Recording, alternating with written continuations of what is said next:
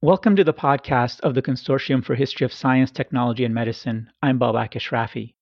Today is March 18, 2021, and I'm speaking with Warwick Anderson, who's at the University of Sydney in Australia. Warwick works on the history of science, medicine, and public health in the Pacific, Australia, Southeast Asia, and the US. Thank you for joining us, Warwick. It's a pleasure, Babak. I've been listening to your other podcasts with great interest. Thanks for having me on board. I'd like to start, if I may, with an acknowledgement that I'm speaking to you from the lands of the Gadigal people of the Eora Nation, and I want to pay respect to elders past and present. Thank you, Warwick. In your work, you've argued that studying race in the global south can open up new ways of understanding the history of race and race science in the 20th century. Can you tell us what race and race science look like in the global south and how that was different from race science in Europe and North America? Well, when I started writing about race science, which was back in the last century, I wanted to do three things. The first was to explain the contribution of medicine, the biomedical sciences particularly, especially colonial and tropical medicine, to the shaping of racial thought and practice. It now seems extraordinary, but most people writing about race science were confining themselves to the North Atlantic, really, physical anthropology, human biology. And most people writing about tropical medicine were talking about the techniques of disease control and scarcely ever mentioned race. So that was one thing I wanted to do. The other thing I wanted to do was critically study the fabrication of whiteness. So much of the history of racial thought and practice up until the 1990s and even now, I suppose, was focused on the invention of categories of non-white others, and whiteness itself was a sort of unmarked category. It was implicit, though, I thought, in most biomedical science. So I wanted to, in a sense, expose that. The third thing, which is more pertinent to your question, is actually I wanted to situate race science beyond the North Atlantic littoral, beyond Western Europe and North America.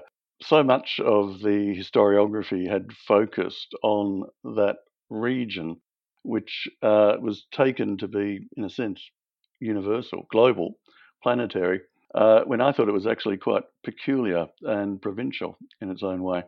The rest of the world, where most people live, was assumed by most historians and others, I think, from that region to be a sort of data mine or a place where science happened to diffuse to and spread out and maybe was slightly adapted and perhaps done worse. And so there was this sort of, at best, ignorance really of what the rest of the world had been doing. For that reason, I wrote a book called Cultivation of Whiteness in the 1990s. I wrote it. What I wanted to do in the book was confer some sort of intellectual agency on white settlers in Australia. So, looking at how racial thought was generated in Australia from the late 18th century, really. But I wanted to see this as not just a sort of derivative intellectual formation, which is the way people might have written about it previously, but I wanted to look at how local conditions in terms of labour, economy, Indigenous opposition had shaped race science in this particular site. Now, it was generally very well reviewed, but there was a review in ISIS that rankled because while it was generally a favourable review, the reviewer took me to task for not engaging with real race science, which presumably was the race science of North America and Western Europe. But that was the whole point of the book, was to say that this was not hegemonic. From that, I realised that one could start to think about South-South intellectual connections concerning the perception and the shaping of ideas of human difference, rather than looking at a sort of diffusion from the North Atlantic. And so I developed a project called Race and Ethnicity in the Global South. What I wanted to do with a group of brilliant postdoctoral fellows was to look at these South-South connections in terms of how race was fabricated. Now, that dwindled a little to looking at Pacific connections and, in particular, Latin America and the Asia Pacific and how they were linked in various ways intellectually.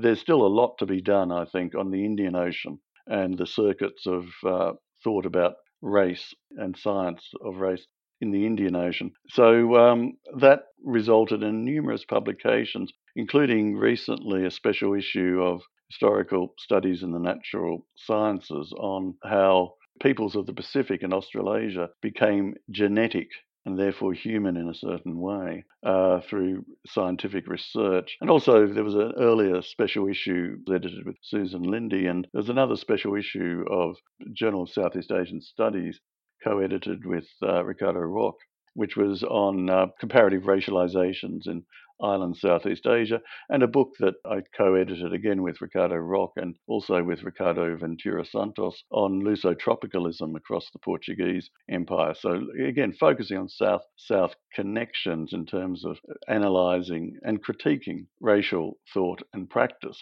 And the hypothesis was really that in the Southern Hemisphere or the global South, there seems to have been, partly because of the nature of settler colonialism and imperialism more generally, a greater emphasis in race science on notions of human plasticity, environmental adaptation, slightly more positive appreciation of the blurring of racial boundaries, and also a very interesting emphasis on biological absorption, especially of indigenous peoples, and racial amalgamation, the formation of new races. Now, all of these things are regarded as conventionally as Latin race formations or South American ones, but you could find them even in supposedly Anglo settler societies such as Australia and New Zealand, and to an extent in Southern Africa before the 1930s anyhow. Now, I don't want to be too rigid about this because, of course, you can also find instances of the same practices and theories in North America. And then you do have places like Queensland in Australia and then South Africa after the 1930s, which became quite segregationist and, in that sense, exceptional. While there's a gradation of thought and practice in race science, obviously, around the globe, there does seem to be a distinction that one can make between this greater emphasis on human plasticity in the global South and environmental adaptation, mixing, absorption, and so on, and the conventional Western European, North American emphasis on much more structured racial typologies or even rigid racial typologies and aversion to race mixing and emphasis on segregation, hardline eugenics, and so on. At least that was the argument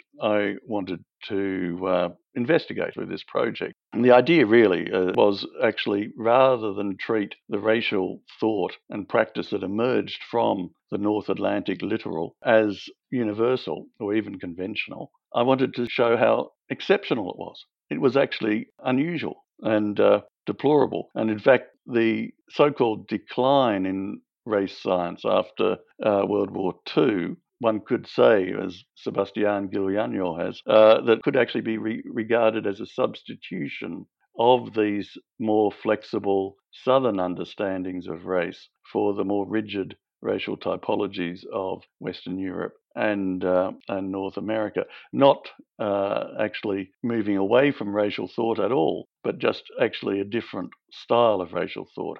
I have to say, I don't want to sound as though I'm trying to exonerate the global South, far from it, and especially not my own country. It's still exceptionally racist, but it's a different form of racism, actually. White privilege is behind this racism in the South, just as it is in the global North, but it's a different style of racism. And if one's to combat racism, one has to understand the racism of one's own setting and not assume it's the racism of somewhere else, such as North America. I mean, I think it's important that we situate the racial sciences in order to, in a sense, target them and try to dismantle them anyhow. It's very interesting. To situate it, you mentioned the environment a few times. Can you tell us what was the relationship between understandings of climate and race for, say, British settlers? Yes, well, this is another transition that I wrote about in Cultivation of Whiteness, my first book. And of course, for most of the 19th century, there was a theory that races were adapted to particular environmental settings. There were races in proper places, if you like. And whether this was through evolution or through providence, it was a firmly held assumption that once you moved from that proper place of your race, you would be subject to degeneration, sickness, death, even. And so there was this fear in colonial societies, in particular settler colonial societies, that by moving out of Europe, Europeans would actually degenerate. Go tropo in the tropics is one way of putting it, but they would basically either die out as a white race or they would become coloured. So there was an enormous scientific effort that went into showing how robust and durable whiteness really was and separating it from its environment. And this went on from the 1880s through the turn of the century and into the 20th century. And it was happening in places like Northern Australia, which is tropical. And Americans were doing this in Manila, looking at white troops in colonial Philippines as well. I wrote about that in Colonial Pathologies. There were a series of physiological investigations into the whiteness of European settlers in tropical Australia and the white North Americans, sojourners in the Philippines, a series of investigations which were supposed to show that whites could survive any conditions. And this was rationalized by saying, well, the causes of disease are not deemed to be environmental any longer. It's not miasma, it's not disease arising from an environment. And they were replaced with these germ theories. Germ theories, as I've written about extensively, were racialized in colonial settings, settler colonial settings, certainly, such as in the US as well as Australia. And so what happens is that fears of disease, of pathogenicity, pass from the environment to other races in effect. And so that helps exonerate the environment and say that whites can occupy any land they want and live in any climate they want to take possession of. And that was supplemented by a greater confidence that changes in dress, diet, the invention of the electric fan in around 1900. All these sort of things were going to make it possible for whites to possess what were previously regarded as inimical environments. And so this is most vividly illustrated, I think, in Northern Australia, where from the 1860s or so, Pacific labourers were brought in, indentured, a form of slavery, to work in the cane field, to labour in the tropics, because whites were deemed to be too vulnerable to that climate. But by 1900, with the formation of the new nation, predicated on its whiteness, the White Australia policy was the first legislation passed by the new federal parliament in 1901. Scientists set to work in the north and the Australian Institute of Tropical Medicine in Townsville to prove that whites can labour in the tropics. And indeed, the only threat to whites in the tropics, according to the scientists in Townsville, was from contact with other races. So white Australia goes from being a physiological impossibility to being a microbiological necessity. And so it's interesting to see the flexibility of what was really essentially race science in this period. So, anyhow, I could go on because I've become interested recently in what happens to this notion of racial acclimatization. I mean, what is needed to protect whites from an uncomfortable environment. And so I've been looking in the last year or two at how racial acclimatization research becomes generic research into human comfort in the tropics after World War II, mostly sponsored through the US military, actually. And so the same people who were trying to prove in Australia and the US that whites could happily thrive and labour in the tropics end up leading this research into generic human comfort after World War II. And so these notions of comfort and care of the body in the tropics were really about white comfort and care for whites in the tropics. But their whiteness in this research has been erased and forgotten. So I think it's an interesting line of inquiry. When the folks that you study use terms like white or British or otherwise Anglo-Saxon, what was the difference? When or where were these terms used? And why would the differences between these terms matter for the history of race and race science? As so often, I actually go back to W.E.B. Du Bois in a fascinating essay, I think he wrote it around 1910, The Souls of White Folks. He actually talks about how across the globe, and of course, he was also aware of the global colour line. He was very insistent that we have to understand the global colour line. But he said right across the globe, people are discovering their whiteness and what a wonderful thing it seems to be for them. It struck me that this is actually what tends to happen, I think, across the globe in the 1890s, 1900s, that Europeans discover their whiteness in a way.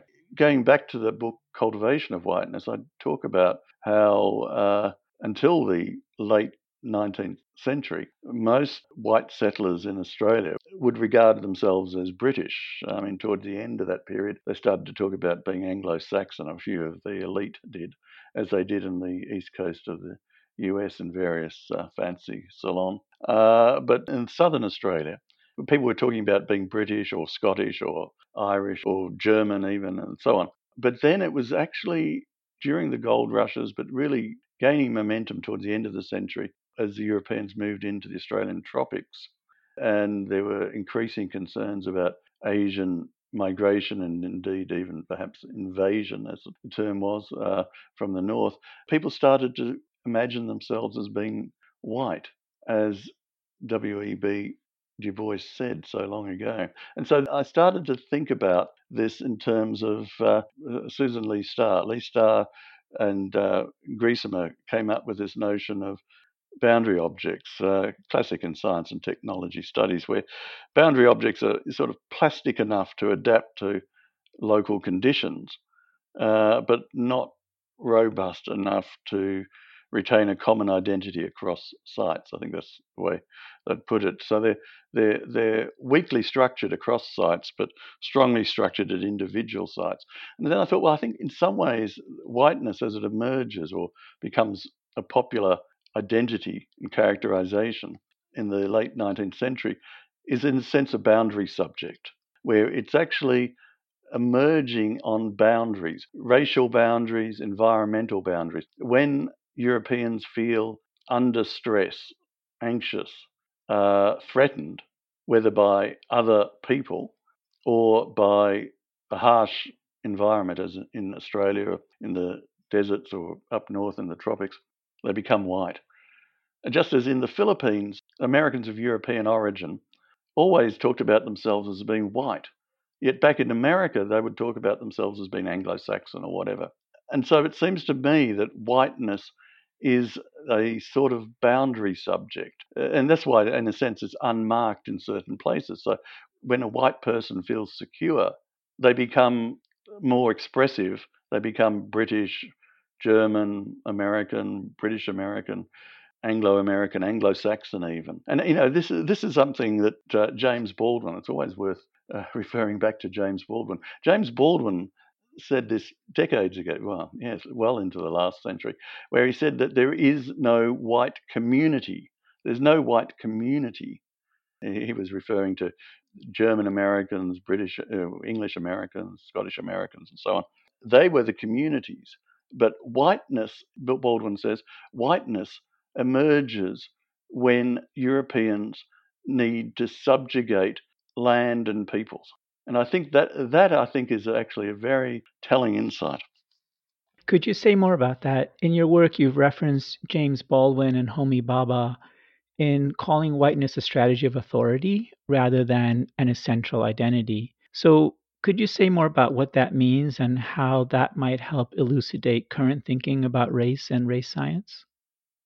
I don't want to make any generalizations here because I've already been talking about the need to situate race science. So it would really depend on the location and what was going on in that particular setting. But certainly, I mean, I was struck by Homi Bhabha's argument that whiteness is a strategy of authority, which is clearly derived from what Baldwin had been saying. And I think it's actually a very flexible strategy of authority. I mean, it is actually it's almost modular in a way because it lacks that expressiveness of real community identity. It's a means of subjugating, which works quite effectively. It's a strategy.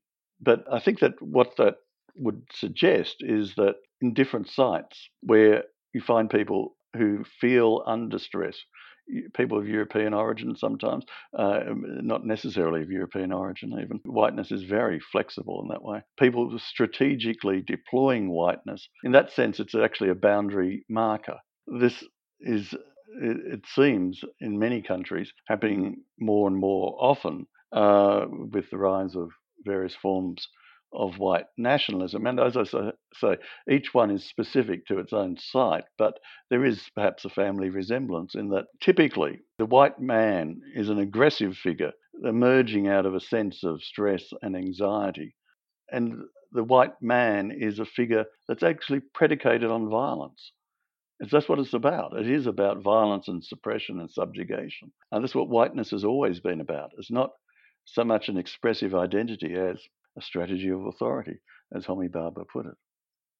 I think, actually, just to say a bit more, I think there are very few studies of whiteness in the history of science in North America, the history of medicine. And that's always puzzled me. I mean, I keep waiting for someone to write a book like Cultivation of Whiteness for North America. I'm sure it could be done. I remember when I presented some of this work on the cultivation of whiteness in Australia and whiteness as a sort of strategy of authority in Australia, and how it was bolstered and supplemented through scientific research. When I presented this at Berkeley around 2001, a very senior cultural historian there said, "Oh, well, there's nothing like that in America. We never had a positive science of whiteness in North America."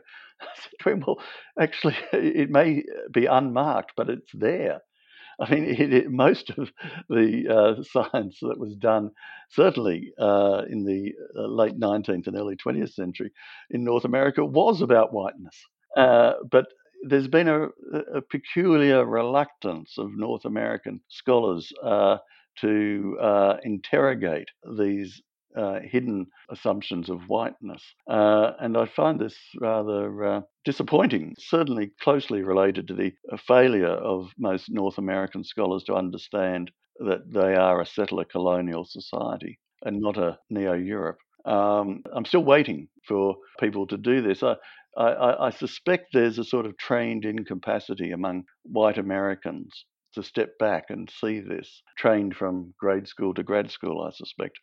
So I imagine that there is going to be a critical study of the whiteness of North American science and medicine. It won't come from a white graduate student or scholar. Well, maybe this discussion will provoke or inspire someone. I hope so. It's about time. Indeed. Thank you, Warwick, for sharing your work and your perspectives with us. It was a pleasure. Thank you. This has been a podcast from the Consortium for History of Science, Technology, and Medicine. You can find links to Warwick's publications, more resources for exploring this topic, other podcasts, video forums, archival spotlights, as well as opportunities to connect with our community of scholars at chstm.org. This podcast is made possible with the generous support of the Pew Charitable Trusts, the Andrew W. Mellon Foundation, and the Rita Allen Foundation.